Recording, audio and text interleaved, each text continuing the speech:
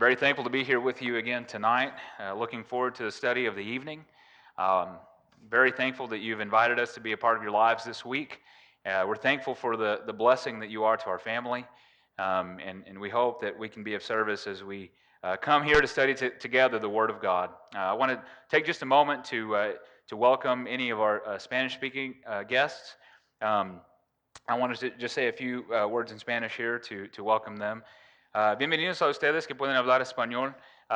Como pueden ver aquí, tenemos la traducción en español aquí en la pantalla, pero queremos que sean bienvenidos y muchas gracias por estar aquí a estudiar juntos con la palabra de Dios con nosotros. Esperamos que es algo muy bueno para tu fe y para aprender más de la palabra de Dios. Y si quieren estudiar más, podemos hablar después de los servicios aquí. We continue our study tonight as we talk about, let's see if this thing is on here. Here we go. So far we've examined Adam, and we saw the responsibility that God gave to Adam and Eve as image bearers of his glory in this world, and how they failed in that responsibility to uphold the holiness of God in this world. They committed sin, and now there's an ongoing conflict between a holy God and man, and God's purpose has been to help us to be restored to that holiness and to that harmony between us and him. But we're in conflict because of sin and because of death. But as we've seen throughout the pages of the Scriptures, the whole story is about Jesus Christ. The whole story has always been about Jesus Christ. And we notice that especially as we examine the story of Noah. Just as Noah was raised up as he was put in this vessel because he followed the instructions of God, and he was raised up from corruption as God washed away the corruption of the world, so Jesus was in this vessel of flesh, having gone down into the grave and being raised up from death, God, with his power, destroying that bond of death that had hold over our lives. And just as that is the case, we are baptized into Christ, put in there by God, sealed into that glory, and raised up from our sins as our sins are washed away. And it's all a picture of what is to come with the final day, the resurrection, where we are in Christ, and we will be raised up, and God, with fire, will dissolve this world and wash away the corruption and put all things to an end that were sinful, and he'll raise us up to be with him. We see the continuation of this story in the story of Abraham. When Adam and Eve committed sin in the garden, God made this promise in Genesis chapter 3:15. I will put enmity between thee and the woman, between thy seed and her seed, and it shall bruise thy head, and thou shalt bruise his heel. Now we said the rest of the story of the Bible is how God brought this promise about, and that's exactly how it comes into focus as we look at the story of Abraham. And it narrows to focus on the family of Abraham. And it shows us how God brought this through his family. In Genesis chapter 12, verses 2 through 4, God said, I will make of thee, speaking to Abraham. At this point, his name is Abram, which means father, simply means father. It says, I will make of thee a great nation, and I will bless thee, and I will make thy name great, and thou shalt be a blessing. And I will bless them that bless thee, and I will bless him that curse them that curseth thee, and in thee shall all families of the earth be blessed. So Abraham departed as the Lord had spoken to him, and Lot went with him. And Abraham was 75 years old when he departed out of Haran. Now, God promises here to give him the land and to make his name great and to make a great nation out of him. And if you'll recall, when God created Adam, he charged him to be fruitful and to be multiplied. When Noah stepped out of the ark, God charged them, and he says, be fruitful and multiply. You be fruitful and multiply. We see the language change by the time we get to Abraham. And God says, I will multiply you. So there's a shift in the story now. And now God puts it on himself to make mankind fruitful and multiply them. He also promises that his family, that through him, all families of the earth would be blessed. There's just one tiny problem as we're looking at the story of Abraham. He has no children. How can God bring about this promise of making this great descendant, these great descendants and this great nation descend from Abraham if he has no children? And on top of that, his wife is barren. She's 65 years old at this point in the story. And she can't have children. She hasn't had children up to this point, and she's past the age of bearing children.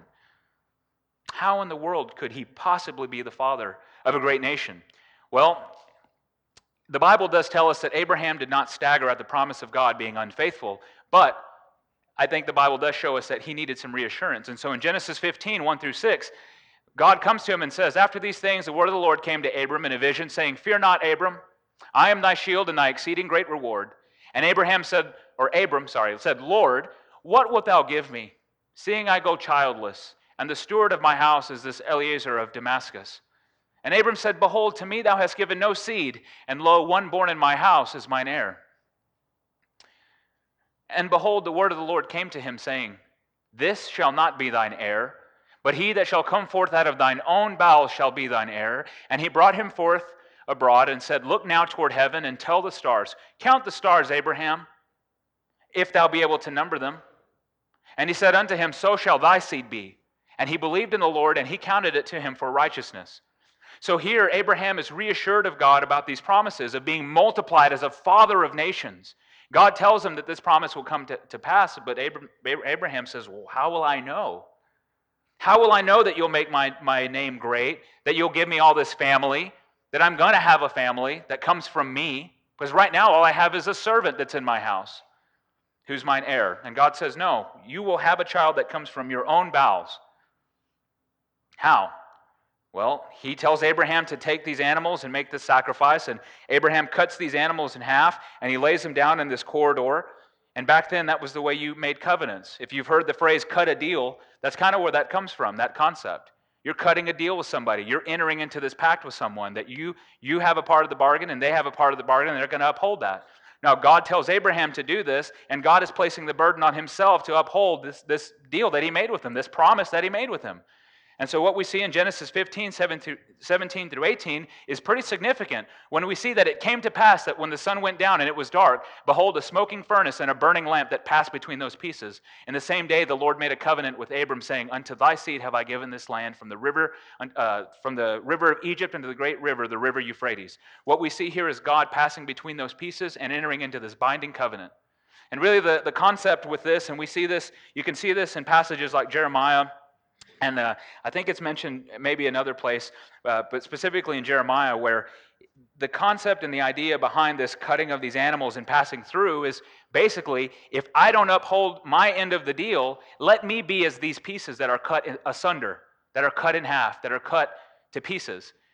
Let me be as them if I don't uphold my agreement. And so God himself passes through, as the symbol shows us, the smoking furnace and this burning lamp pass through these pieces. And so God is making it very clear to Abraham, I am not going to fail in my responsibility of bringing about this promise to you, of making your name great and giving you this great nation and this blessing that comes from your seed. 10 years pass. Still no child. Faith, Abraham didn't stagger at the promise. But maybe Sarah did a little. Sarah decides it's going to be a good plan. Maybe God needs help. We haven't had children at this point. Abraham's 85 years old.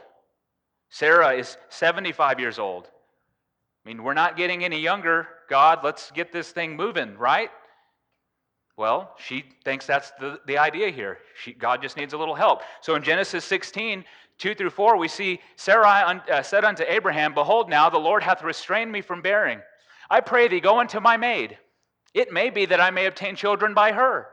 This is Sarah's earthly thinking. God promised Abraham with certainty, even after passing through these pieces, making this covenant, with certainty he is going to bless Abraham, that someone from his own bowels will come and be his heir.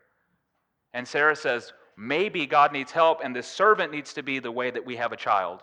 And so she gives him the servant. And Abram hearkened to the voice of Sarai. And Sarai, Abram's wife, took Hagar, her maid, the Egyptian, after Abram had dwelt 10 years in the land of Canaan, and gave her to her husband Abram to be his wife. And he went unto Hagar, and she conceived. And when she saw that she had conceived, her mistress was despised in her eyes. Imagine how lifted up Hagar must have felt, since she was able to bear the seed of Abraham, and Sarah wasn't. So now this servant is a little bit lifted up in her pride, thinking, well, I'm the one who's going to bring this promise about, of Abraham having this great nation. And what we see as problems begin to happen, her mistress was despised in her eyes, and problems always happen when humans intervene with God's plan. Man's ways don't work. That's kind of the lesson that jumps out as we see this with Sarah and Abraham. Man's ways don't work. This was wrong, and this was a failure on their part to trust in God, and a failure on Sarah's part specifically to trust in God and let him bring about his promise. Of course, Abraham goes right along with it. He didn't put a stop to that, but here it is. And so problems begin to happen. Okay, time goes on. 13 more years pass. Abraham is now 99 years old. Sarah is 89 years old. He has a son, Ishmael, who was born from Hagar, the Egyptian servant, but he doesn't have a child with Sarah, who's 89 years old. Again, at this time, 89. Get that picture in your head. An 89-year-old woman we're waiting for her to have a child. It is impossible by man's standards. God reassures them the year before this is going to come to pass. Genesis chapter 17, verses 1 through 6. And when Abram was 90 years old and 9, God appeared to Abram and said unto him, I am the Almighty God. Walk before me and be thou perfect. And I will make my covenant between me and thee, and will multiply thee exceedingly. And Abram fell on his face, and God talked with him, saying, As for me, behold, my covenant is with thee, and thou shalt be a father of many nations. Neither shall thy name any more be called Abram, but now thy name shall be Abraham. No more shall your name be just father. Now it's father of many. And not just many, many nations, God says. For a father of many nations have I made thee. That's what Abraham means, father of many nations. And I will make thee exceedingly fruitful, and make nations of thee, and kings shall come out of thee. Embedded in this saying and this reassurance that God gives to Abraham, and changing his name and telling him that he's going to be the father of many nations, he says kings will come out of thee. Not only would there be royalty in his line as far as kings that would be established, like Saul would be established as the king over Israel, and David, the righteous king, and all of these kings that would come after him, God is thinking of one specific king. I just want to throw that in there as well. God told him kings would come from his line. But he says, I promise you this is going to happen, and this is the year before. Okay? God also at this time gives Abraham instructions to enter as far as this covenant and this agreement that's with him. What does Abram have to do? What does Abraham have to do to show that he is in this covenant with God? Well, God gives him a sign of the covenant. We see God is prone to do that when he makes a covenant. He gives a sign that there is a covenant. We saw that with Noah and the rainbow. Now he does this with Abram. He says, now that his name has changed in the story, I can't get it straight. I was having trouble before, but now I'm just stay mixed up. Genesis 17, 10 through 11. This is my covenant which you shall keep between me and you and thy seed after thee. Every man-child among you shall be circumcised, and he shall circumcise the flesh of your foreskin, and this shall be a token of the covenant betwixt me and you. God made this act of circumcision a sign that they were part of this covenant with God. Abraham and his seed after him would have to comply with this to show that they were part of the covenant people of God. That's important. Now, in this story, as God is telling him all these things and instructing these things, Abram does this for Ishmael at this time, and he pleads on Ishmael's behalf to God, and he says, "Oh, that Ishmael might live before thee." He's like, "I already have a son. Here he is. You can bring the promise through him." But God makes it clear. He says, "No. In Isaac shall thy seed be called." He makes it very clear that Isaac is going to be the son. He gives him the name of the child, and he says Sarah is the one that's going to bear this child. And so this promise is with Isaac and the seed after him. So then the time comes. They wait. This is a year before. And just as the time that God appointed, a year came, and now it's time for a child to be born. Genesis 21, 5 through 7. And Abram was 100 years old when his son Isaac was born to him. And Sarah said, "God hath made me to laugh." That's what the name Isaac means, to laugh. "So that all that hear will laugh with me." And she said, "Who would have said to Abram that Sarah should have given children suck? For I have borne him a son in his old age." They thought it was impossible. And by all means it was. And now she says, now we rejoice. The one who was barren now is having a child. And all that hear me will laugh with me. God has made this impossible thing come to pass. Now time passes and they wean the child. And we see an event that takes place between Sarah now and her child, the son of promise that is born by the promise of God, an 80 or a 90-year-old woman having a child, and Hagar, the Egyptian who had a child with Abraham many years before. Genesis 21, 9 through 10. And Sarah saw the son of Hagar the Egyptian, which she had borne unto Abraham, mocking. Wherefore she said to Abraham, Cast out this bondwoman and her son, for the son of this bondwoman shall not be heir with my son, even with Isaac. And the thing was very grievous to Abraham.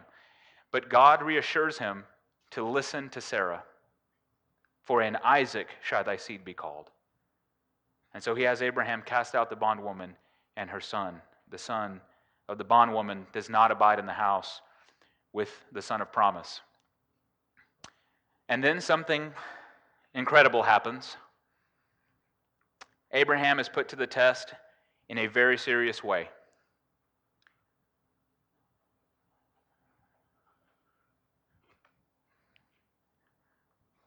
It came to pass after these things that God did tempt Abraham and said unto him, Abraham. And he said, Behold, here I am. And he said, Take now thy son, thine only son, Isaac, whom thou lovest, and get thee into the land of Moriah, and offer him there for a burnt offering upon one of the mountains of which I tell thee of.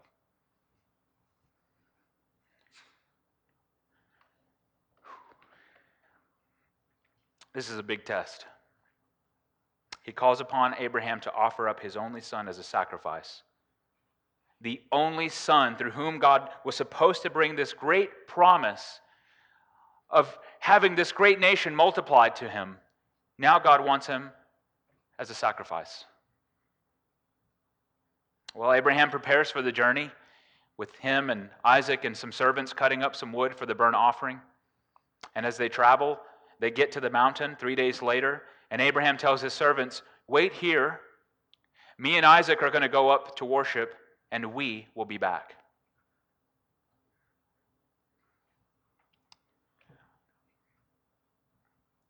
Abraham takes the wood of the sacrifice and lays it upon this son of promise to carry up this hill to his own demise. He takes the wood of the sacrifice, lays it all out in order upon the altar, and he takes Isaac and binds him and lays him upon that wood. And as they were traveling up, Isaac says, Father, behold the wood and the fire, but where's the sacrifice? And Abraham says something amazing. He says, Son, the Lord will provide himself a lamb for a sacrifice.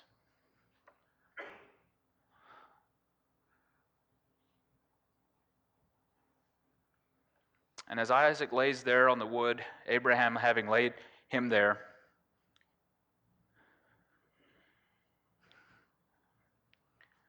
he takes the knife and he stretches out his hand.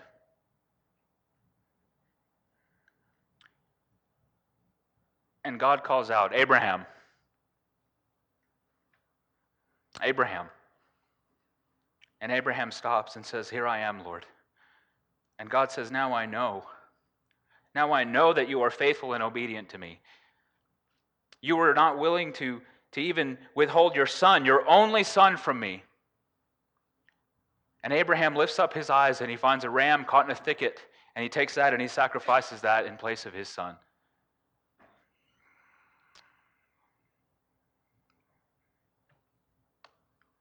And the angel of the Lord called out unto Abraham out of heaven the second time and said, By myself I have sworn, saith the Lord, for because thou hast done this thing, thou hast not withheld thy son, thine only son, in that in blessing I will bless thee, and in multiplying I will multiply thy seeds as the stars of heaven, and as the sand which is upon the seashore. Thy seed shall possess the gate of his enemies, and in thy seed shall all the nations of the earth be blessed, because thou hast obeyed my voice. Abraham went through with the sacrifice of his son, and it's as if Isaac was offered up anyway. And the scripture says so, as we'll look at here in just a moment. He was as good as dead upon that altar, and God said, because you were willing to even give me your only son, I will make this promise sure. And not only did God promise that he was going to bring it about, which is good enough, but Hebrews chapter 6 tells us that by two immutable things, he wanted to make it certain to Abraham and the heirs of the promise that he was going to bring this to the pass. So not only did he promise to Abraham, but he swore by himself, because he could swear by no greater, he swore on his own self that he was going to bring this to pass. And so now we have the promise of God and the oath that he swears to Abraham that he is going to bring this to pass. And he does. This whole story, the whole time, is about Jesus. That's the beautiful and wonderful thing about the Scriptures, that interwoven, as we've talked about over and over again, is this story of Christ. How? Well, Jesus is the son of promise. Just like Sarah, it should have been impossible for a child to be born to this 90-year-old woman. It was unnatural. And when Christ came, as it was prophesied, it was unnatural for a virgin to be with child. It's impossible.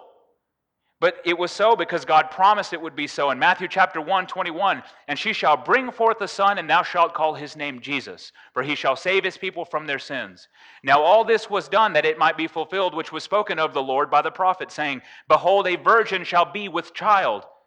Impossible, but not with God. And he says, she shall bring forth a son, and they shall call his name Emmanuel, which being interpreted is God with us. God performs this great miracle to prove to humanity that this is not of human origin. This is a promise from God. This is something spiritual in nature. This is something much more powerful in nature than the simple ways and the means of humanity. This comes from a greater power.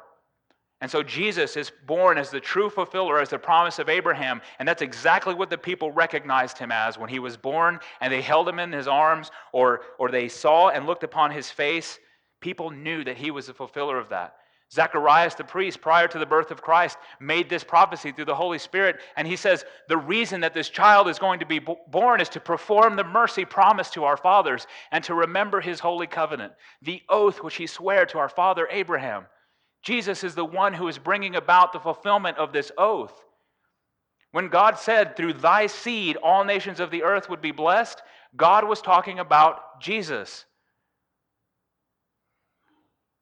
Paul says so in Galatians chapter 3, verse 16. Now to Abraham and his seed were the promises made. He didn't say, and to thy seeds, but he said, to thy seed, singular, which is Christ. In this I say that the covenant, which was confirmed of God before of God in Christ, the covenant that God was making with Abraham was confirmed in Christ before the law was ever given, which was 430 years after. And that law has no power to disannul and to make the promise of God of none effect. That's what Paul is arguing in Romans when he talks about the law of God is incapable of making the promise of God ineffectual. And he says the law which was given 430 years after cannot disannul that it should make the promise of none effect. God's promise stands sure that Jesus was the one that was the promised seed that he was talking to Abraham about way before, in those days of Abraham, way before the coming of Christ. Jesus said this of Abraham.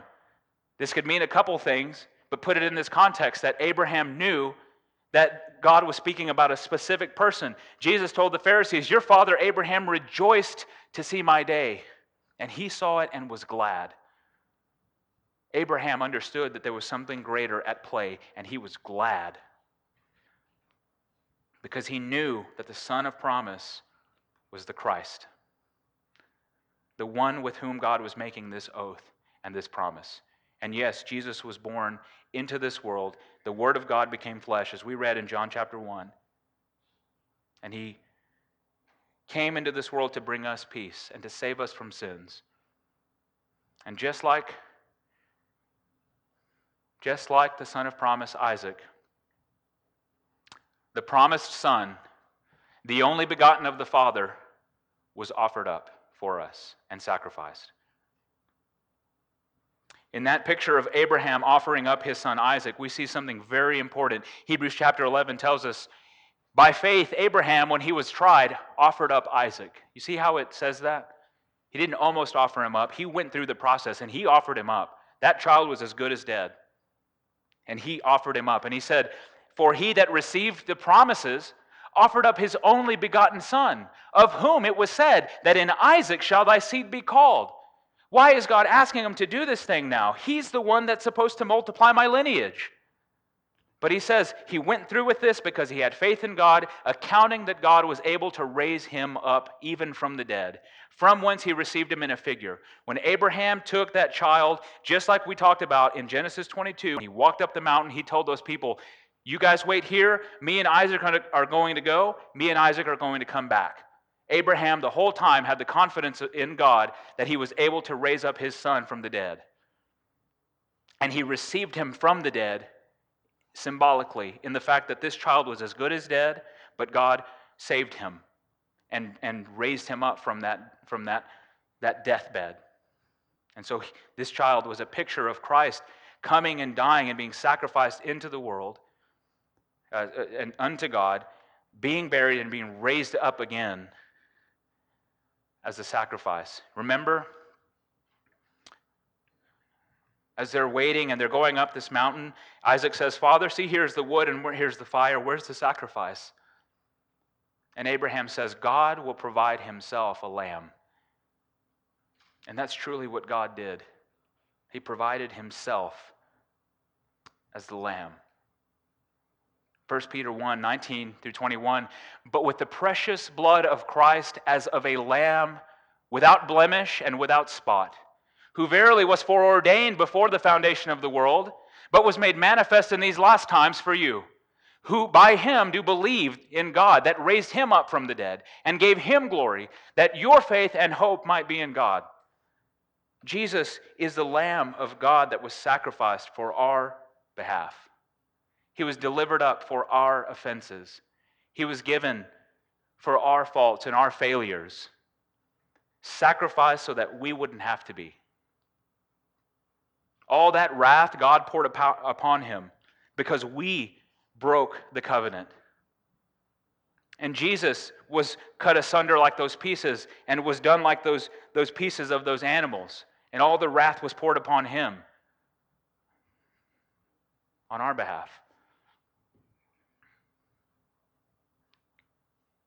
And in the fact that Jesus died and was raised again and is the one that God was swearing with an oath that he would make the seed of his lineage be multiplied, and that through Abraham's seed, this seed, the Christ, would all nations of the earth be blessed, Christ is the fulfiller of that promise. Galatians chapter 3, verse 8.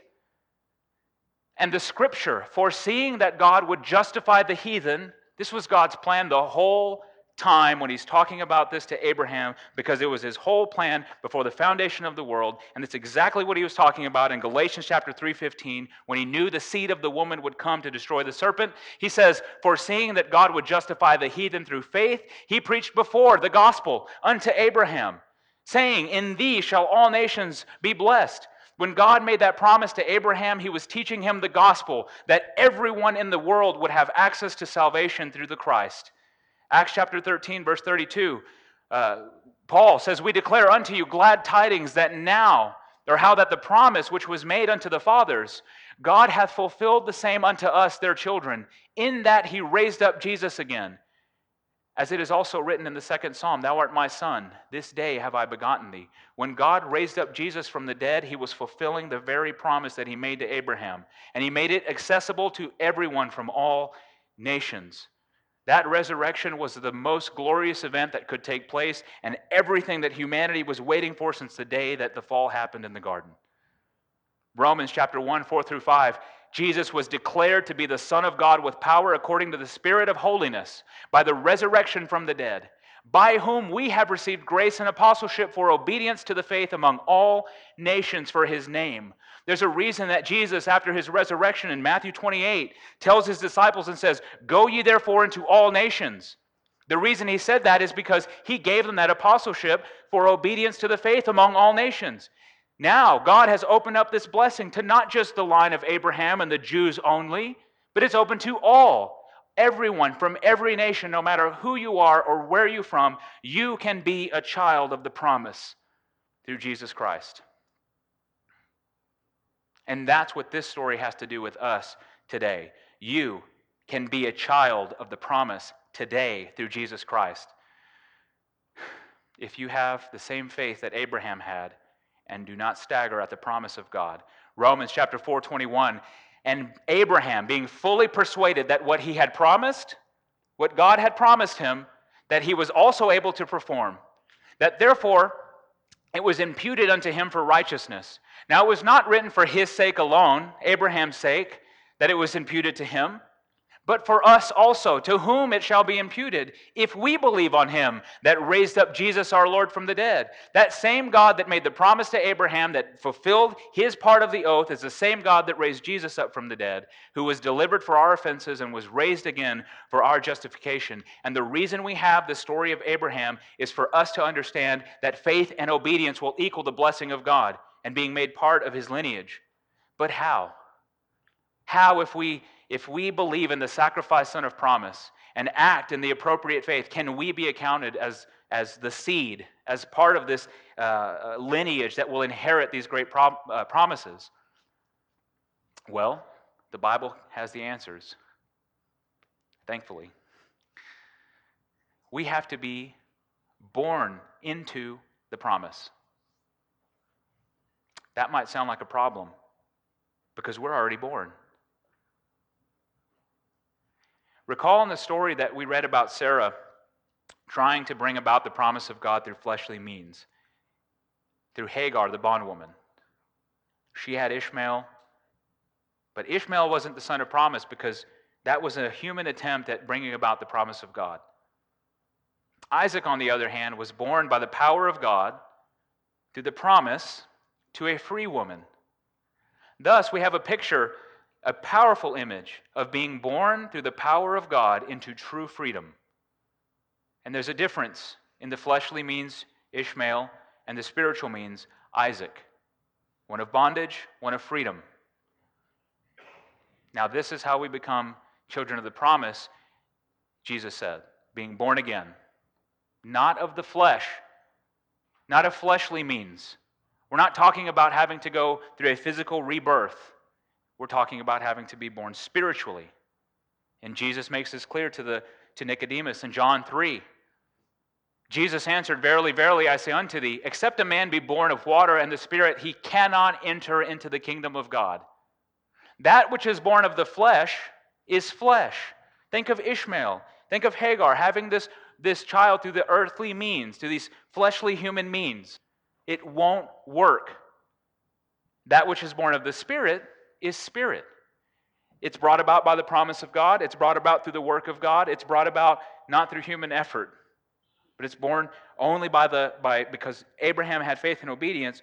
God fulfilled this promise to him, and now this spiritual promise is given to him.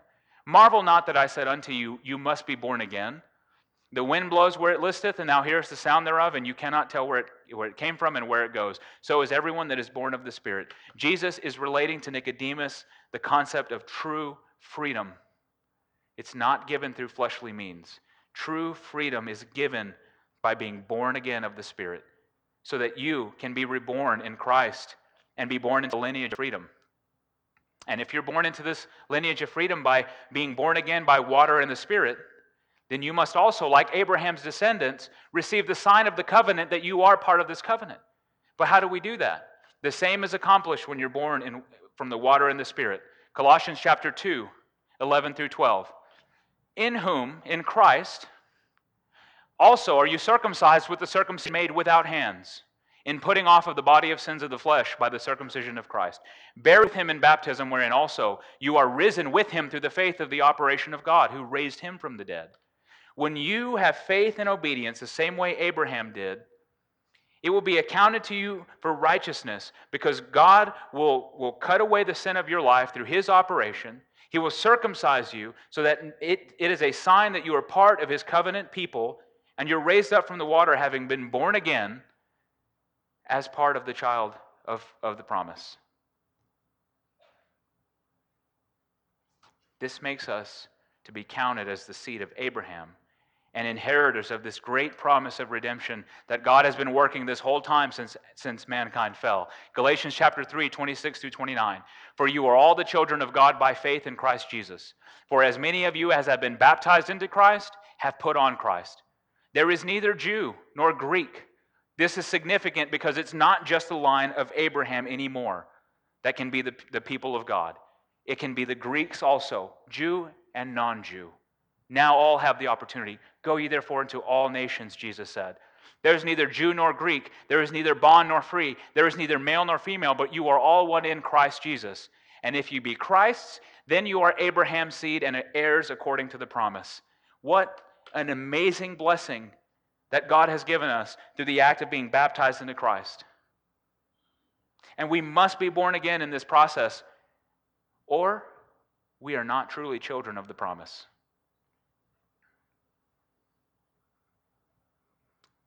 We need to be very sure, because sometimes we encounter folks who have had a baptism in their life, and they try to just retroactively apply this in their mind and say, well, I've been baptized.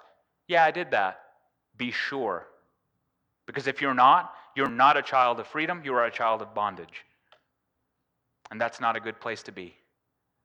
Because all the children of freedom that are in Christ, that are part of Abraham's seed, will be gathered up on that last day and will enjoy this beautiful and wonderful feast in the kingdom of God. Jesus says at the end, he says, I say unto you, that many shall come from the east and the west, and shall sit down with Abraham and Isaac and Jacob in the kingdom of heaven. When Jesus is talking about this, he's reaffirming the thing that God promised in the first place. All nations would be blessed. Not just those from the east, the Jews, those from the west, the Greeks, the non-Jews. They would all come together. And in Luke, he says those would come from the east and the west and the north and the south. Everybody from all around the world would be gathered together to this great king as we sit down in his kingdom and have this great feast with Abraham and Isaac and Jacob, the fathers of this very promise. What a blessing that will be on that day. What a day that will be. But we need to be sure, because if we're not children of the promise, we will be cast out. The children of the kingdom shall be cast out into outer darkness, and there shall be weeping and gnashing of teeth. Friends, why are the children of the kingdom cast out?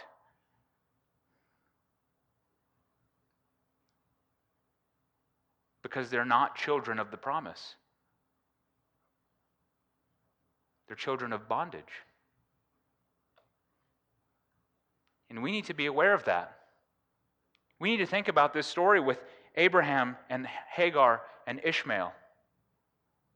And we need to have awareness so that we are not cast out. In Galatians chapter 4, Paul relates this concept to us using this story. He says, for as it is written, Abraham had two sons, the one by a bondwoman, the other by a free woman. Again, freedom and slavery. The one by a bondwoman, the other by a free woman. But he who was of the bondwoman was born after the flesh. But he of the free woman by promise. That which is flesh, that which is spirit. Which things are an allegory? For these are the two covenants. One from Mount Sinai, which gendereth to bondage, which is Hagar. For this Hagar is Mount Sinai in Arabia, and answers to or corresponds to Jerusalem, which now is, and is in bondage with her children. But Jerusalem, which is above, is free, which is the mother of us all. Do you think that Hagar was a bit prideful because she was able to have Abraham's child? I think so. I think the scriptures indicate that. She despised her mistress when she found out she was with child. Do you think Ishmael was a bit arrogant because he thought he was the true son of promise? I think so, because Ishmael was mocking Isaac when we read there in Genesis after they had weaned Isaac. Surely, they thought, we've got it made in the shade. We're not servants anymore. We're helping to bring about this promise of God until the day they were cast out of Abraham's family.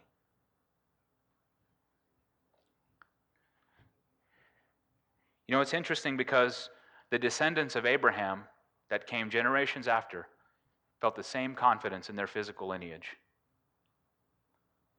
And Jesus warns us to be sure about who we come from, and he warned the Jews to be sure about who they come from. And John the Baptist also warned them to be sure about who they come from. In Luke chapter 3, verses 8 and 9, he says, "Bring therefore fruits worthy of repentance, and begin not to say within yourselves, 'We have Abraham to our father.'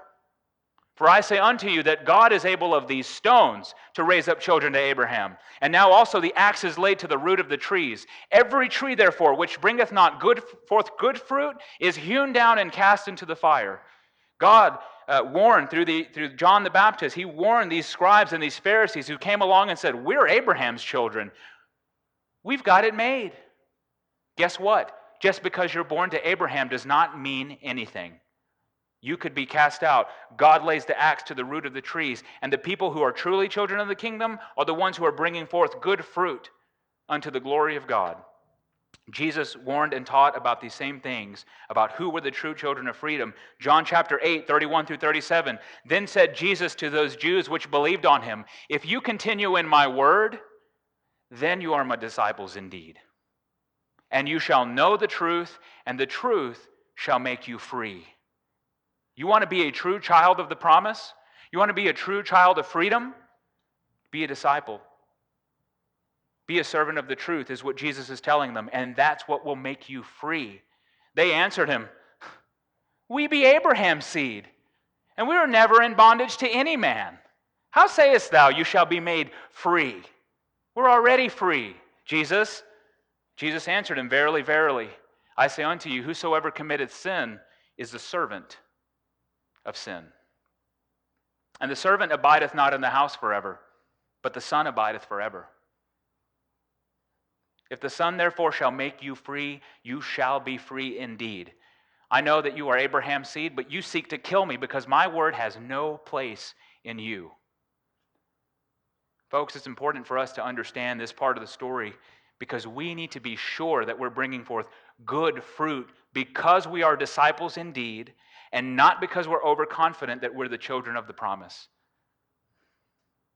And I want to say a couple things about that are important for us to know. Don't think that because your parents or even your grandparents or generations before were in Christ, that somehow that makes you righteous. It doesn't. We can't count on our family lineage as a means of salvation. If you have that, that's a great blessing. But don't count on that as your means of salvation. Make sure that you are a disciple indeed. Make sure the Word of God has a place in you, in your heart, that it's your faith.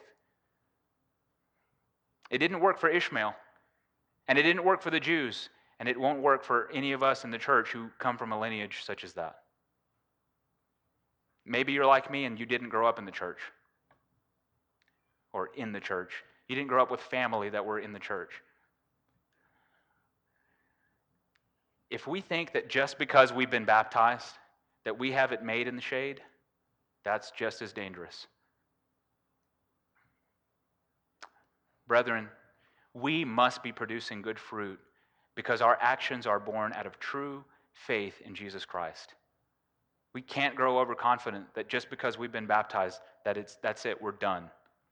If we're living in sin, we're the servant of sin, and you are in bondage.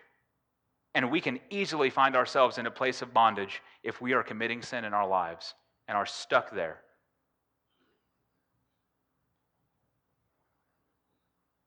If we're living in sin, we're the children of bondage and we're not free the way we think we might be.